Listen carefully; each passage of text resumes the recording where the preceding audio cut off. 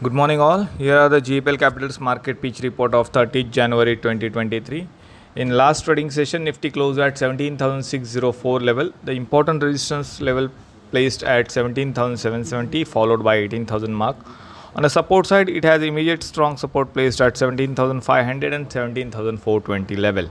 On the Bank Nifty front, Bank Nifty in the last trading session closed at 40,345 level.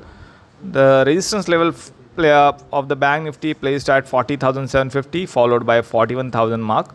At the support side, it has a strong support placed at 40,000 and 39,790 zone.